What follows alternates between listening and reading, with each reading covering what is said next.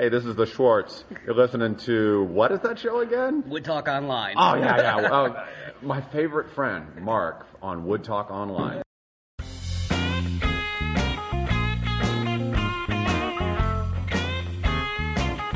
You're listening to Wood Talk Online, a podcast for woodworkers by woodworkers.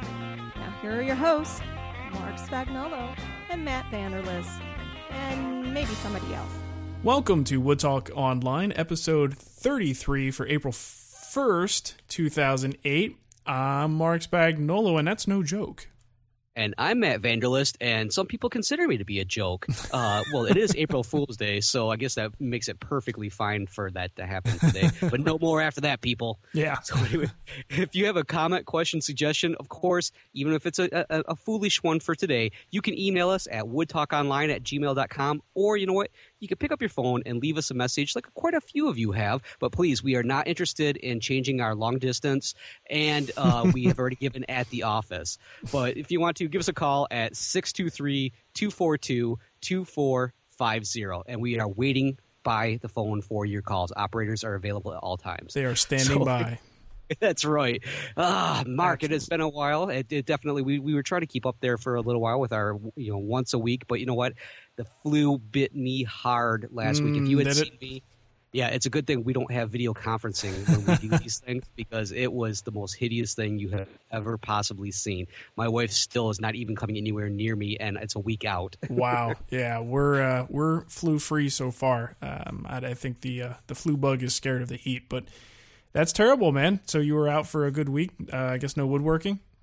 No, none whatsoever. The worst part about it is I had finally purchased a Lee Nielsen Rip-style dovetail saw, and I was dying. I mean, literally dying to get down into my shop to try it out. But my biggest fear was getting down the stairs and basically being so weak that there was no way in the world I could get back up, let alone actually pick it up.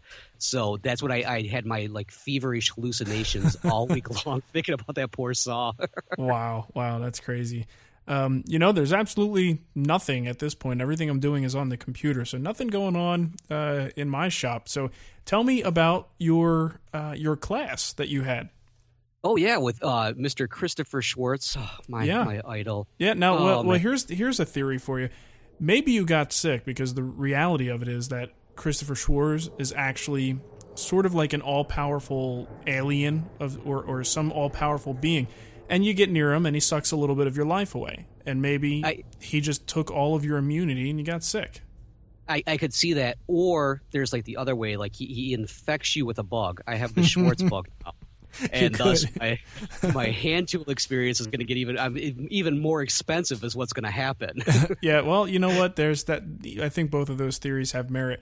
And the other thing I wanted to make sure, we sort of talked about the Oprah comment. Concerning Chris, and I do want to make sure everybody knows who started that, because I was listening to the Modern Woodshop podcast, right? And he was talking about that, and I'm like, it's clear who started that. I just want to make sure that everyone knows that Dave coined that phrase and not us, because I think we kind of pushed it out a little bit further. A little bit further than he planned it going. Yeah, I don't want to take credit for that genius as much as I wish I came up with that. So, right. Yeah. Anywho, tell us all about this class. Okay, well, this it was a couple of weeks ago that I actually attended this class, and let me tell you, I had to drive across state, nervous the whole entire time I got there. But once I got in the class, I had told people I was going to be the giddy little kid in the back of the class, and I was so quiet. But Chris Schwartz really has this demeanor about him that he's an excellent teacher, really gets everything across, and he really took the time. And the one thing I really loved about it was that up at the front of the class, on his workbench, he had laid out every imaginable hand tool that you've ever seen, modern ones, old ones. He had both versions of the brand new router planes themselves. Wow. And the neat thing about it was he was the kid in class that let you actually touch and play with those tools. Nice. So now, wait, does he bring those on the road with him? Apparently, yeah. He had an assistant with him, and he had that whole workbench just filled.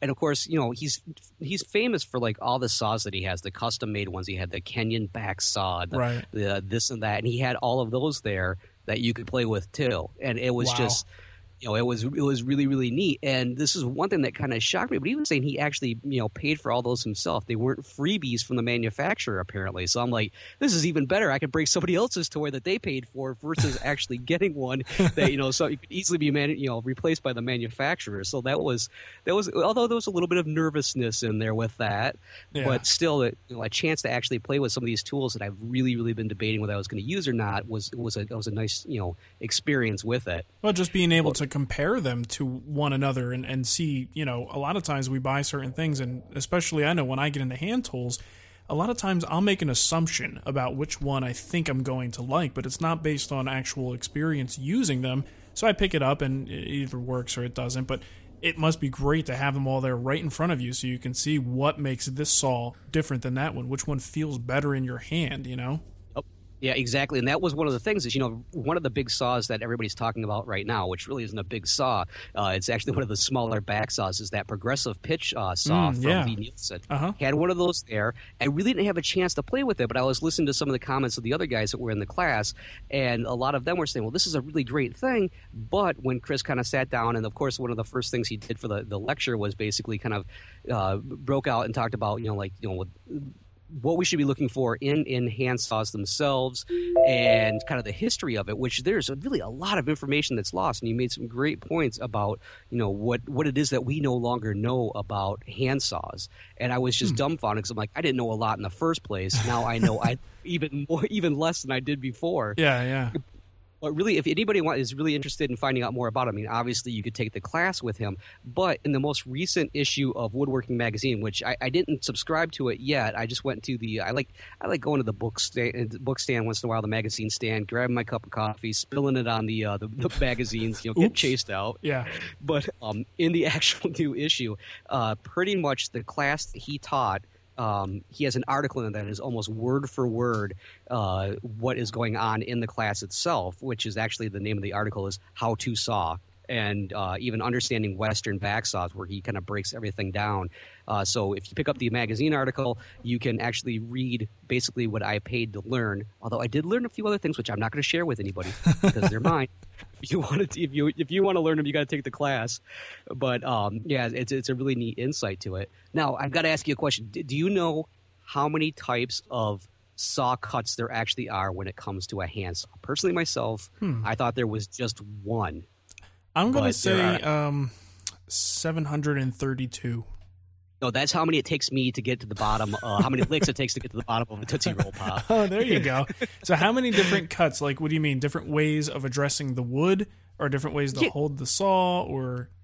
Well, actually, I guess it's kind of the ways to actually cut the wood itself. Now, there are actually let's call them classes is really kind of what he called them. So there's like a first class, there's a second class, and a third class. So that makes three of them. Oh, okay. And it's very much think of like the same thing as when we're actually like dimensioning lumber. Like a third class is like your most basic rough dimensioning when it comes down to it. So this would be, you want to cut a board to shorter length, then you use a third class cut to just cut it down to a shorter length. Then there's like a second class cut where you want it to look a little bit nicer, but it's maybe going to be kind of like a hidden joint kind of a thing. Okay. So you can actually take the time to maybe make like a little initial cut where the blade is going to get started. Okay. And thus it looks a little bit nicer. And then a first class, well, this is when, just like the name implies, you want it to look like a first class joint. So he shows us how he showed in the class, and even explains, I do believe in the actual article, how you can actually prepare the actual joint line. So when you come in with the saw, you can actually saw to the depth that you need, get the whole joint going. But in the end, it looks perfect, and it actually came out looking like something I did on my table saw. Wow! And I was really, really shocked about it. So yeah, it took a little practice. But it definitely, we got to make one of those famous Chris Schwartz saw benches, and that was a lot of fun. Great. So. Yep. And it turned out I'm a lot shorter than anybody else in the class. So when he said we had to cut the legs down to a certain height, I had to go about 2 or 3 extra inches to get mine to that right height. So there's a lot of wood that was sitting on the floor as a result of it. Oh, man, that's funny. Yeah, but one of the things I loved about these classes, and it's really, like I said, this is my first real class that I ever went to.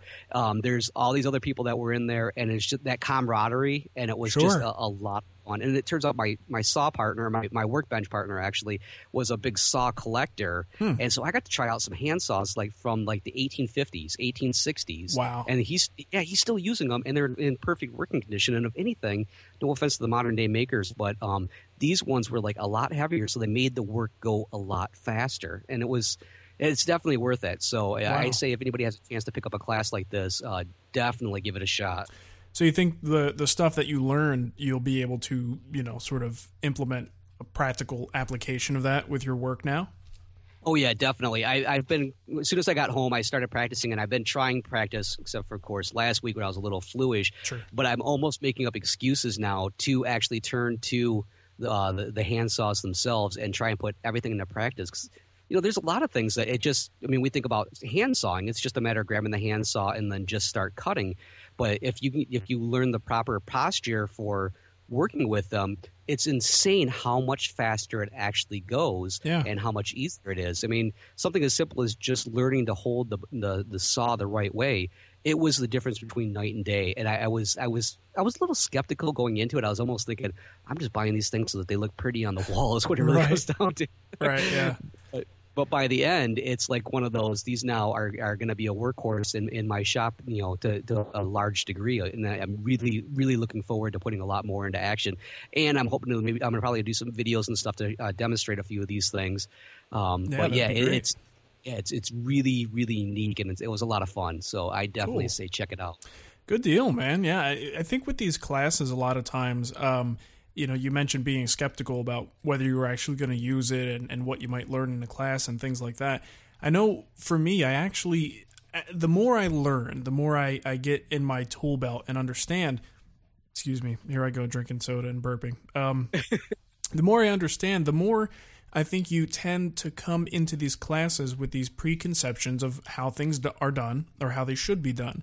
And it becomes increasingly important to clear your mind when you go in there and think about nothing but what that person is telling you so that you could, sort of be more objective about what they're saying. And you might, if you're always thinking about what you already know and comparing it to what you're being told, you're really going to start closing your mind off to some new possibilities. And there's, as well as I do, there's hundreds of ways to do this thing we call woodworking.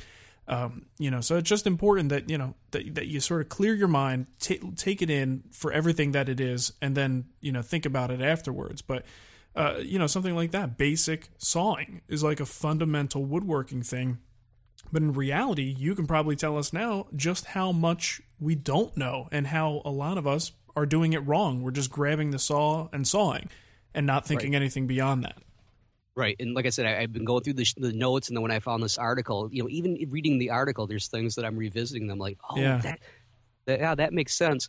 And you're right there. I've been thinking, I've been looking at some more classes of various schools that are out there, and I've been almost thinking about taking a few where in fields that are like something, I feel like I'm already familiar with, like when it comes to, dimensioning lumber, or not necessarily dimensioning, but like milling lumber and stuff like that. But there is that part of me that I'm like, you know what, I really want to get another take on this, because if you can get that fresh take, even if you only incorporate one or two aspects of it, it makes you that much better of a woodworker. Oh, yeah. Because maybe it's one or two aspects that you were falling a little short on. Nothing wrong with filling in the gaps, Right, and I'm always going to fall short on stuff, so there's no getting around. From the sound of your legs there, maybe.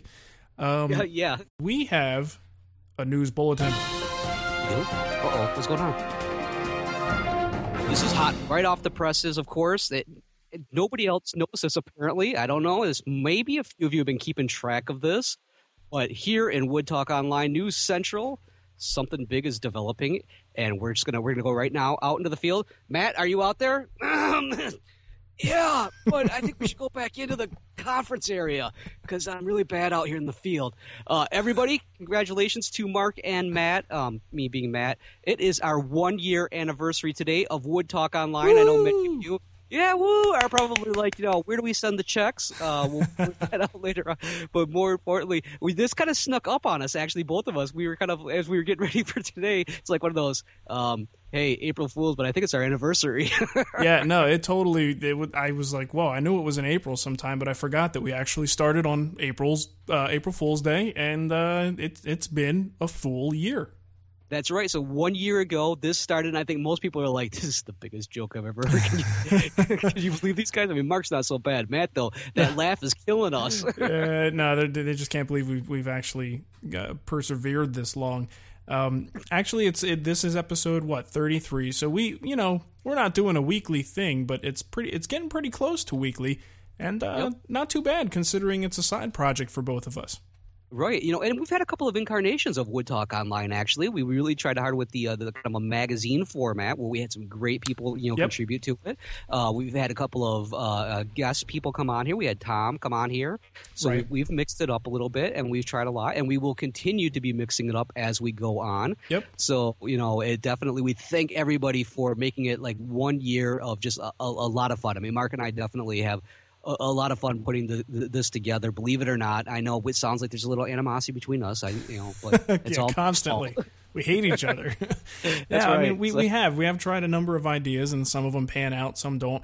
And just to set the record straight, the reason Tom hasn't been on is purely my fault. As I explained to Tom, when Matt and I do a show, we have it down to a system at this point that it goes very quickly. And it doesn't take a whole lot of work. And I'm just so busy with the other things I'm working on right now that I haven't had an opportunity to essentially write Tom into the show. So it's completely my fault. But Tom will be back. And a few of the ideas, I know Matt's got some good ideas. We just decided to start incorporating some people as like separate segments of the show with pre-recorded little tips and things like that. And that could get really fun. We can get lots of different definitely. people to send us little hints and tips. That'll be a lot of fun. Yep. But who knows? I think one of our biggest failures so far has been my idea of like the smell-o-vision, which definitely didn't work out in the video portion, and that's completely my fault. I should have done it after Mexican Day here in the Vander's house also. Yeah, that just didn't pan out so well. But anyway, happy anniversary, Matt. Sorry I didn't get you any chocolates or anything, but that's okay. I understand. It's the thought that counts. So happy anniversary to you. Yeah, there you go. Cold shoulder this afternoon. Lovely. No dinner for me tonight. That's right. Well, enough about that. Let's move into some stuff here. It's kind of a random show today. We've got one voicemail and a couple of emails here that I think we should read. Some really good information. I think the listeners are just lucky because originally my plans for April Fool's Day for Wood Talk Online was 45 minutes of silence. So you guys are just lucky. You know what? I mean, I sit here and think, and I'm a little bit of a jokester. I'm a wise guy, and I am. It would be very typical for me to do some kind of a April 1st joke, and I can't think of anything that wouldn't just anger a bunch of people. Like everything I think of would just really, really make people mad. So that's what I was going to say. Yeah, so I figured, you know what? Maybe we shouldn't. We'll be the one show that doesn't do it so that you'll keep coming back. Yeah, no kidding. I mean, we got people hanging on by a thread here in the first place. Let's not push them off. Plus, they have sharp tools, so we don't want to deal with people like that. Yeah, exactly. Frank gave us a couple of links here and had an excellent email. We talk about turbines all the time. We talk about turbines as an alternative to compressor-based units and conversion guns. And the thing is, there are some guns out there that will work. So if you're really not looking for the best, you're just looking for something that works and gets the job done. And who knows? Maybe some of them could compete with some of the better HVLP units out there. I don't know because I haven't had much hands-on.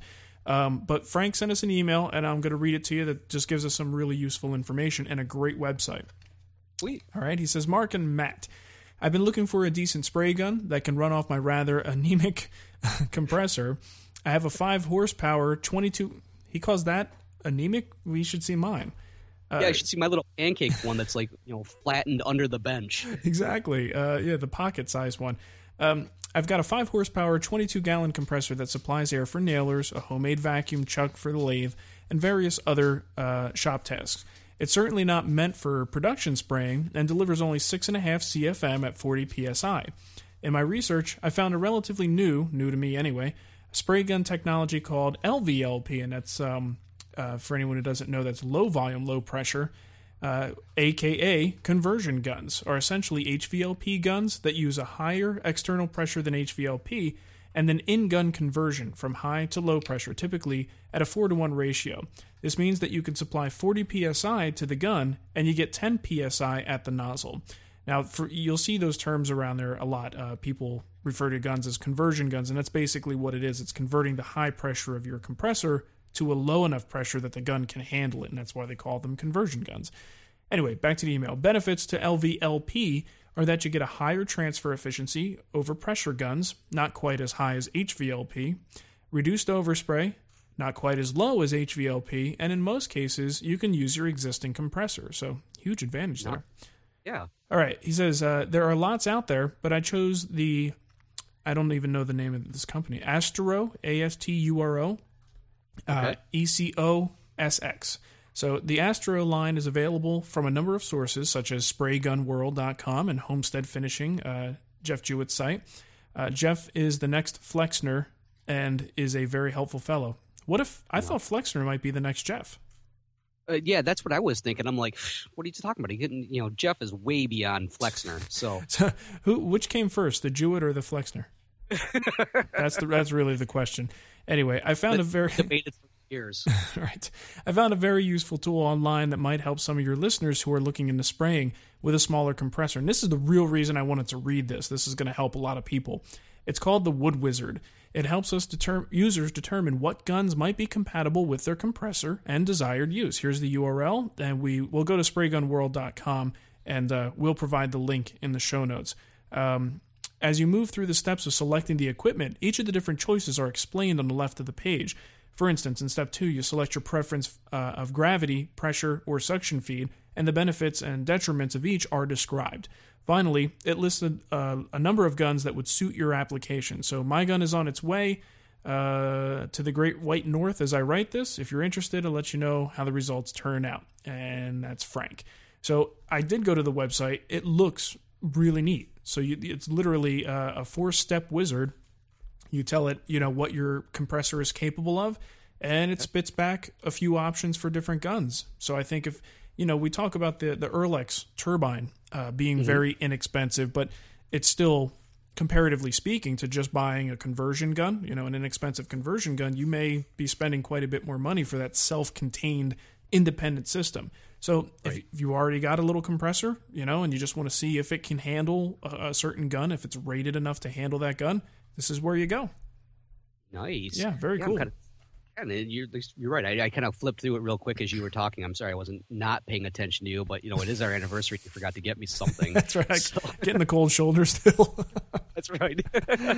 But yeah, it definitely walked right through it, and once answered the few questions that were there, this could easily be something that you, the listeners, would really want to check out if you're interested in going for this. So thanks a lot, Frank. This is fantastic. Thank you. Most definitely. This is the best anniversary gift I've gotten yet today.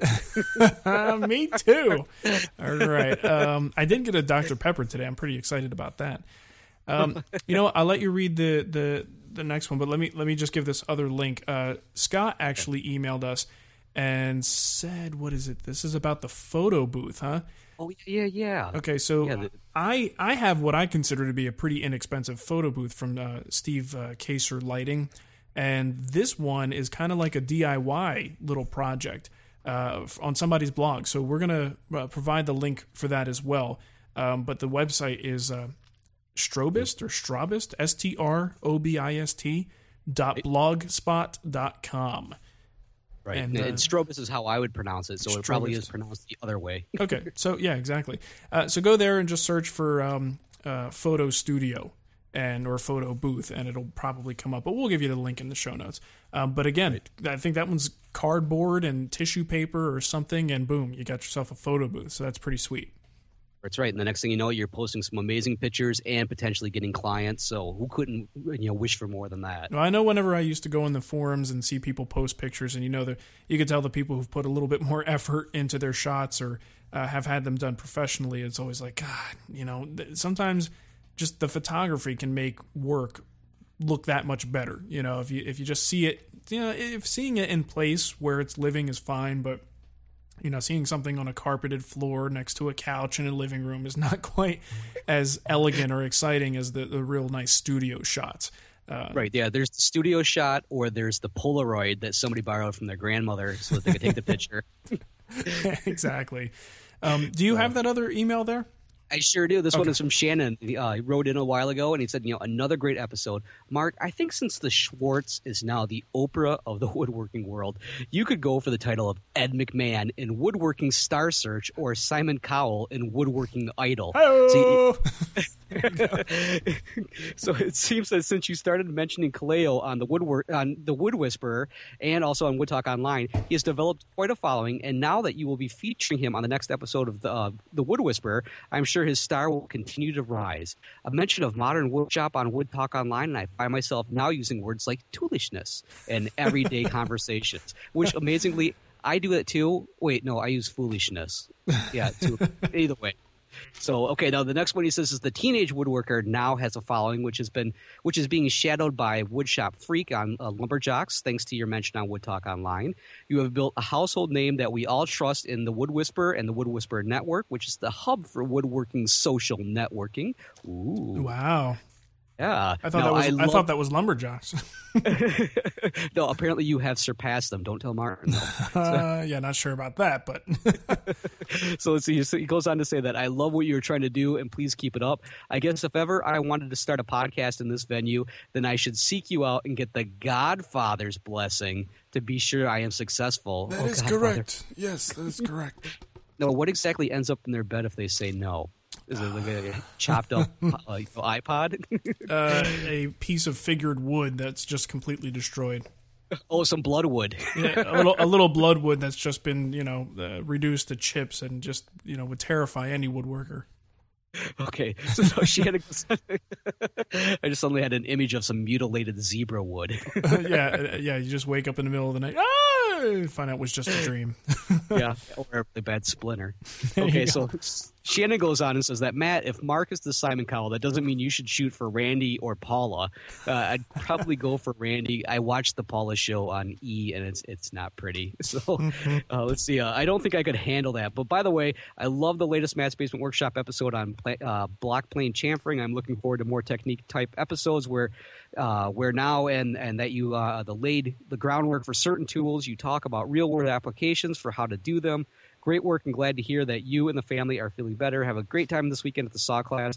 And he says he himself, at the point that he was writing this, was heading off to a 3-day Windsor chair class at his Woodcraft and couldn't wait to get there. Cool. Yes, well, thank you, Shannon. Really, really appreciate it. We do the best we can to be as entertaining as possible. Sometimes better than others. I wrote him back and I said, the best part of your email is me envisioning Matt as Paula Abdul. Well, it doesn't get better than that. I got some legs, let me tell you. They're a lot shorter than most people's. Straight up now, tell me. All right. Let's see what we got here. You know what? We do have one voicemail before we call this one quits. And let me see if I can find it here for you. And this one actually is a good one for Matt to answer. Oh, it's because it's our anniversary. There you go. It's all about me. Hey guys, it's Mark from Maryland. Thanks for putting together a great show. I got a question for you about sharpening my plane irons for my hand planes. I've read that the corners should be rounded just a little bit to keep from getting plane marks on the wood, and I'm still trying to figure out how to exactly go about doing that. I'm loath to take my Lee Nielsen plane irons to my grinder, but maybe that's required. And after they're rounded over, how do you go about sharpening that rounded edge? I have the Veritas sharpening jig for the blade, and it works quite well, but it keeps the blade perfectly flat against the stone. Thanks. What say you, Mr. Vanderlist? Thanks. Okay, so when it comes to cambering a blade, there's like the easy way and the easier way as far as I'm concerned without having to go to the actual grinder itself. And one great video that demonstrates this technique, I just recently talked about it on the show, was the David Charlesworth hand plane technique part 1, hand plane sharpening through Lee Nielsen. And the one thing when it comes down to it, I'm going to describe the absolute easiest way, which is take a file and actually you can kind of just nip the corners, just kind of just go along, up towards the edge and just kind of knock down couple of quick strokes, and you're just going to kind of knock it down a little bit and just round it over that way. Now, that's easy, and it's not going to do anything. I know a lot of people probably just started what the hell is he talking about? You're going to destroy a perfectly beautiful blade. But trust me, you're not going to. Now, the easier way is, and I do this all the time, is I take my coarsest stone, or I'll even take my coarsest sandpaper or something. I'll stand the blade actually on edge so that it's actually balancing on the tip that I want to round over. And just using the weight of the blade itself, I'll kind of pull it back and kind of round it, almost like I'm kind of like a whipping effect. Like I'm just going to kind of whip it backwards. And this will actually round it, give it a nice little subtle roundness so that it takes off that square edge, because as he was describing, it's that square edge that's going to leave those marks as you're actually planing. Right. Now, it only takes a couple of passes really to do this, and like I said, I always kind of use the weight of the blade itself. I might add a little extra finger pressure to push it down as I'm doing this, but I want to kind of round it just slightly. Just hold it up, look at it. You'll notice if it's rounded. Now, when it comes to actually putting the camber on it itself, we're not going to have it as heavy as what we see Chris Schwartz or even to some degree David Charlesworth demonstrated. But using this technique, you'll get in the ballpark and you'll get exactly the same results that you're looking for. Now, the Veritas sharpener that he's talking about, I'm familiar with. It's the one I own, and they actually have a second base that you can get so that you can do this cambering effect. But really, the easiest way to do this is if you don't have that kind of cambering, the rounded one that you're going to use the square one. And as you are sharpening the blade like you normally would do, you're pulling the blade back so that it's going to start getting that bevel on it. Push only in the corners. Push extra pressure down in the corners and pull back so that only the corners are actually touching the surface itself. Now, if you have one of these Veritas jigs where it's the square and you'll notice that it doesn't quite push down, do something like what David Charlesworth described, where basically just take a thin piece of cardboard or a thin piece of paper, thick piece of paper is what I should say, like construction paper thickness, and put that on the one corner, and that way it'll raise it up so there's a slight angle to the actual jig itself, and this will give you that lift that you need so that you can just touch the corners. Do maybe let's say 5 passes just on the one corner. Switch it up, go to the other side. So let's say you start on the right, switch it up, now go to the left side, push only down to the left-hand corner, push down on that, maybe another 5 passes, lift it up, look at the blade, and you'll notice immediately that the corners now are a little bit deeper, the bevel itself, you're starting to kind of get this, this camber effect on it, believe it or not. And then once you've done this, just kind of put the blade back down, and now just move over slightly so that you're halfway between the center of the blade and maybe halfway between the actual edge itself. Push down here, but only take a couple of passes, because essentially what you want to do is you want to actually make it so that the outside corners have been touched the most, and then as you work your way in towards the center, that one's not going to be – there's not as much material removed, and what ends up happening is in the end you get this nice cambered effect so that when you go to do it, you'll find that you get the same exact result. There's no ridges. Of course, you're going to make light passes with it, but that's how you get yourself started on it. It's really, really easy, and it sounds kind of complicated, but trust me, it's really super simple, and you never, ever, ever have to get that blade near a grinder. No, that sounds great. The grinder scares me a little bit, but those methods sound reasonable. Yeah, and the nice thing about it is you're not going to have the potential of overheating the metal itself. I mean, a couple of passes with a file, I guarantee it's going to be rounded over nice and easy, and even, like I said, even easier with the weight of the blade itself. I use my 220 diamond stone, and it's nice and cambered in a matter of maybe 3 or 4 strokes on each side. Nice. Those all sound really good, but you know what I usually do? What's that? I just take the iron and I smack it into the concrete at each corner, throw it back in, and it's perfect. Oh, good. Yeah, and how's that splintering effect going on that bench top, buddy? Hey, man, I'm into the quick and dirty methods. You got to do what you got to do. And if not concrete, then just a cinder block. That's fine. There you go. Or once in a while, I notice myself I've been called blockhead, so I could probably just knock it on my forehead a couple of times. Hey, there you go. That's an idea. Jeez. No, that's really good information. I think it makes a huge difference in the quality of the curls and just not catching that nasty edge on there that really shows, when you're doing a big wide surface. It could be a real pain in the butt. So that's great. Right, nothing is worse than kind of going along going, ooh, look at the nice smooth edge as you're feeling across it and you got all those ripples. Yeah, that's never a good thing. So we got another great voicemail here from Craig, so let's take a listen. Hi, Mark and Matt. This is Craig in Springfield, Ohio. Hey, I just watched the episode with Kaleo, and he was talking about what he plans to do, and he mentioned that he wanted to do kind of production work. And it got me thinking about something I wanted to ask you, and that is there anything that we as woodworkers can do that production, like assembly line type places or, places using CNCs can't do? For example, can a big shop that makes production work, can they do mortise and tendons? Can they do through tendons using, CNCs? So I just got to thinking about if, there's no way that Kaleo or any of us is going to be able to do work better, faster, and cheaper than like a CNC machine. And I just kind of wondered, what their limits were. Is there anything that we can do as woodworkers that they're not able to do? And kind of another thing I wanted to bring up is, Mark, last time you brought up something about Festool, you almost seemed apologetic to be bringing it up. And you must get a lot of grief from some of the listeners getting upset with you for liking Festool so much. And I just wanted to say that I'm so happy with all my Festool. As you might remember, I just switched over to a bunch of Festool stuff in my shop, and I've just never been happier. I'm a Festool junkie now. I just can't get enough of it, and I just wanted to maybe mention to the listeners that they truly are good tools. I know that they're expensive and they kind of get a bad reputation out there for that, but they truly are. And I'm not getting paid anything, or I'm not getting any free tools to say this, but they are 100% awesome tools. Thanks. Love the show. Have a good day. Bye. So to answer Craig's question, we have a new little feature here called Kaleo's Tips from the Workshop. And we'll probably have other tips from other woodworkers as well, but we're gonna start it off here with one from Kaleo.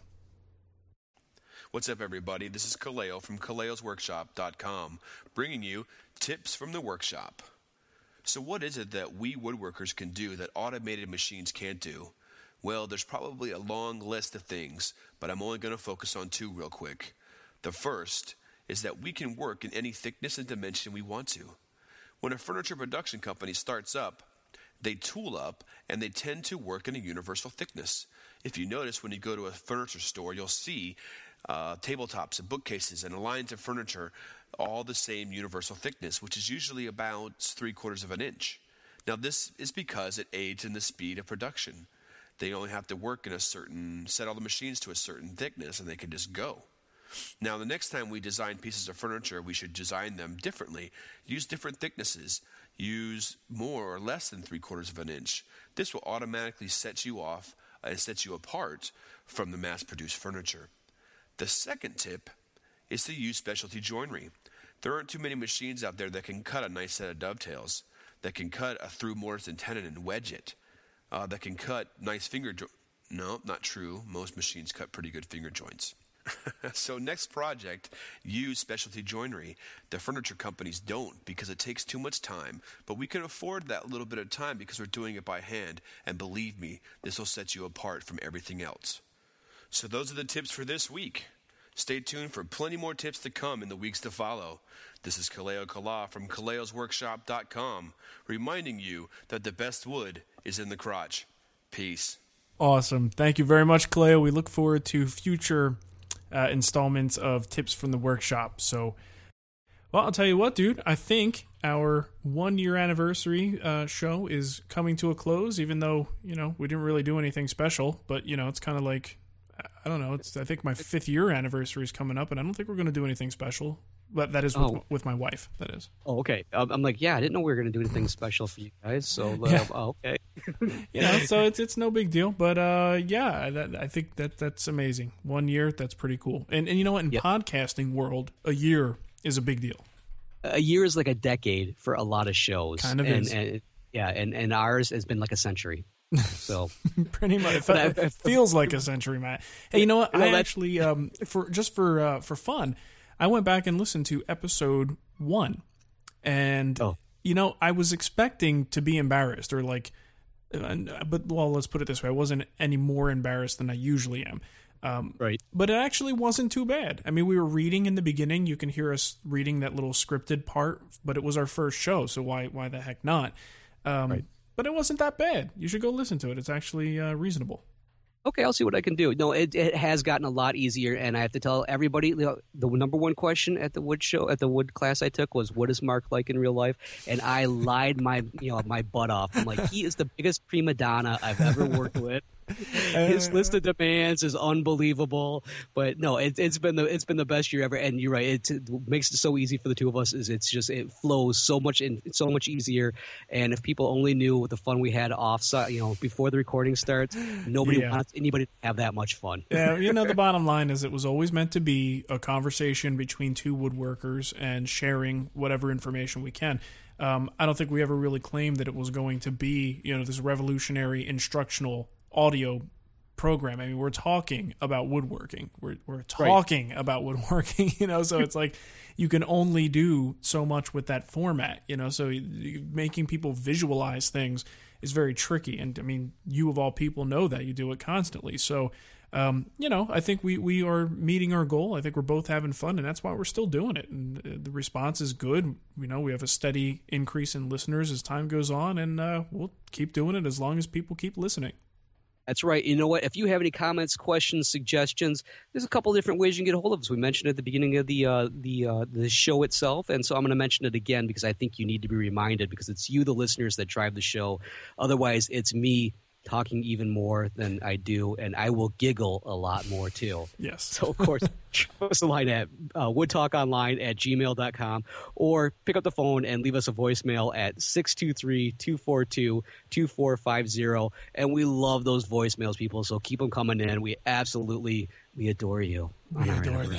Yes. And, be safe, and don't play any April Fool's tricks on anybody, because we didn't play any on you. That's right. At least not with live power tools. Yeah, definitely not with tools. No jokes around tools. All right, Matt. Well, then I guess in another week we should reconvene and do this thing that we do so well.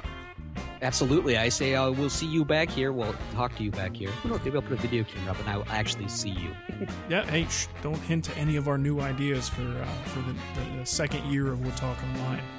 That's right. We won't be doing the show in smoke signals either. Don't look for in the sky. No more. Yeah. All right, then we'll catch you all next week, and happy and safe woodworking. Take care, everybody. Hey, Matt. Hey, Mark. This is Eric Wells. I'm a contractor out in Springfield, Missouri. Back 2 episodes or 3 episodes or so, you had talked about the Forstner bits and how to get a completely flat bottom without having that little divot from the guide of the Forstner bit. And I've done this a couple of times, especially with hole saws. I've actually drilled out a hole in a thin strip of wood, like maybe, I don't know, 1/2 inch, 3/4 or something, and then ground off the guide tip, and then I'll be able to clamp the piece of wood that I drilled out onto my workpiece and drill that down. You use it as a guide, basically the outer diameter as a guide to go straight down. So it works pretty well. Works really well with hole saws as well, being a contractor and all. But love your show. Thank you so much for all the information you give us. Take care. Hey guys, this is Michael in Chicago, and I have the flu, so pardon me if I sound a little hoarse, but it means I have time on my hands to move slowly and listen to podcasts, and that's what I've been doing, and I love the show. But I was listening to episode 30. You were asking about knockdown fittings for a table, or another caller in was asking. And I have a little bit of experience with this because I used to do a lot of work in theater props, making tables and furniture and so on for the shows. And in a lot of those cases, what we built had to be incredibly sturdy, immensely tough, but it also needed to come apart easily so that we could take it apart for transportation, put it back together. Frequently, it sometimes had to come apart when it was being stored between shows, that kind of thing. So it was an important part of what we had to do. And we frequently used those metal hanger bolts that Matt was talking about with the wood screw on one side and the bolt on the other.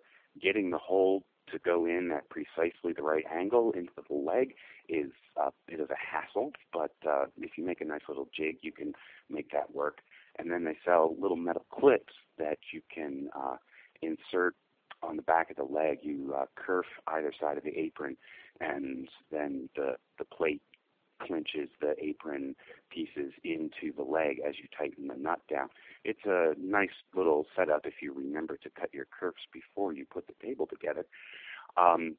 If you don't, or if you're really, really cheap, you can make wood blocks. This is what I did for a while, that actually completely fill in that space. It's sort of like a W shape, oversized wood block, slightly shallower than the apron is, and it just completely wraps around the leg on both sides of both faces of it, and also it accommodates the hanger bolt, so it tightens the whole thing down as well. That is an immensely sturdy connection. I've had people get up and jump and dance on those tables, and the legs not come apart, but then you just flip it over and undo the bolts, and the whole thing comes apart pretty easily. So it's a nice little thing. It takes some work to build that little block in place there. There is a whole world of hardware options for this.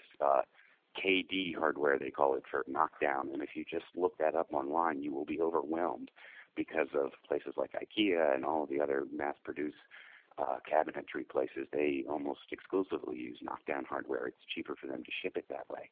So when it's all flat and then you get to assemble it, or some schmuck gets to assemble it somewhere, and then it goes into the store.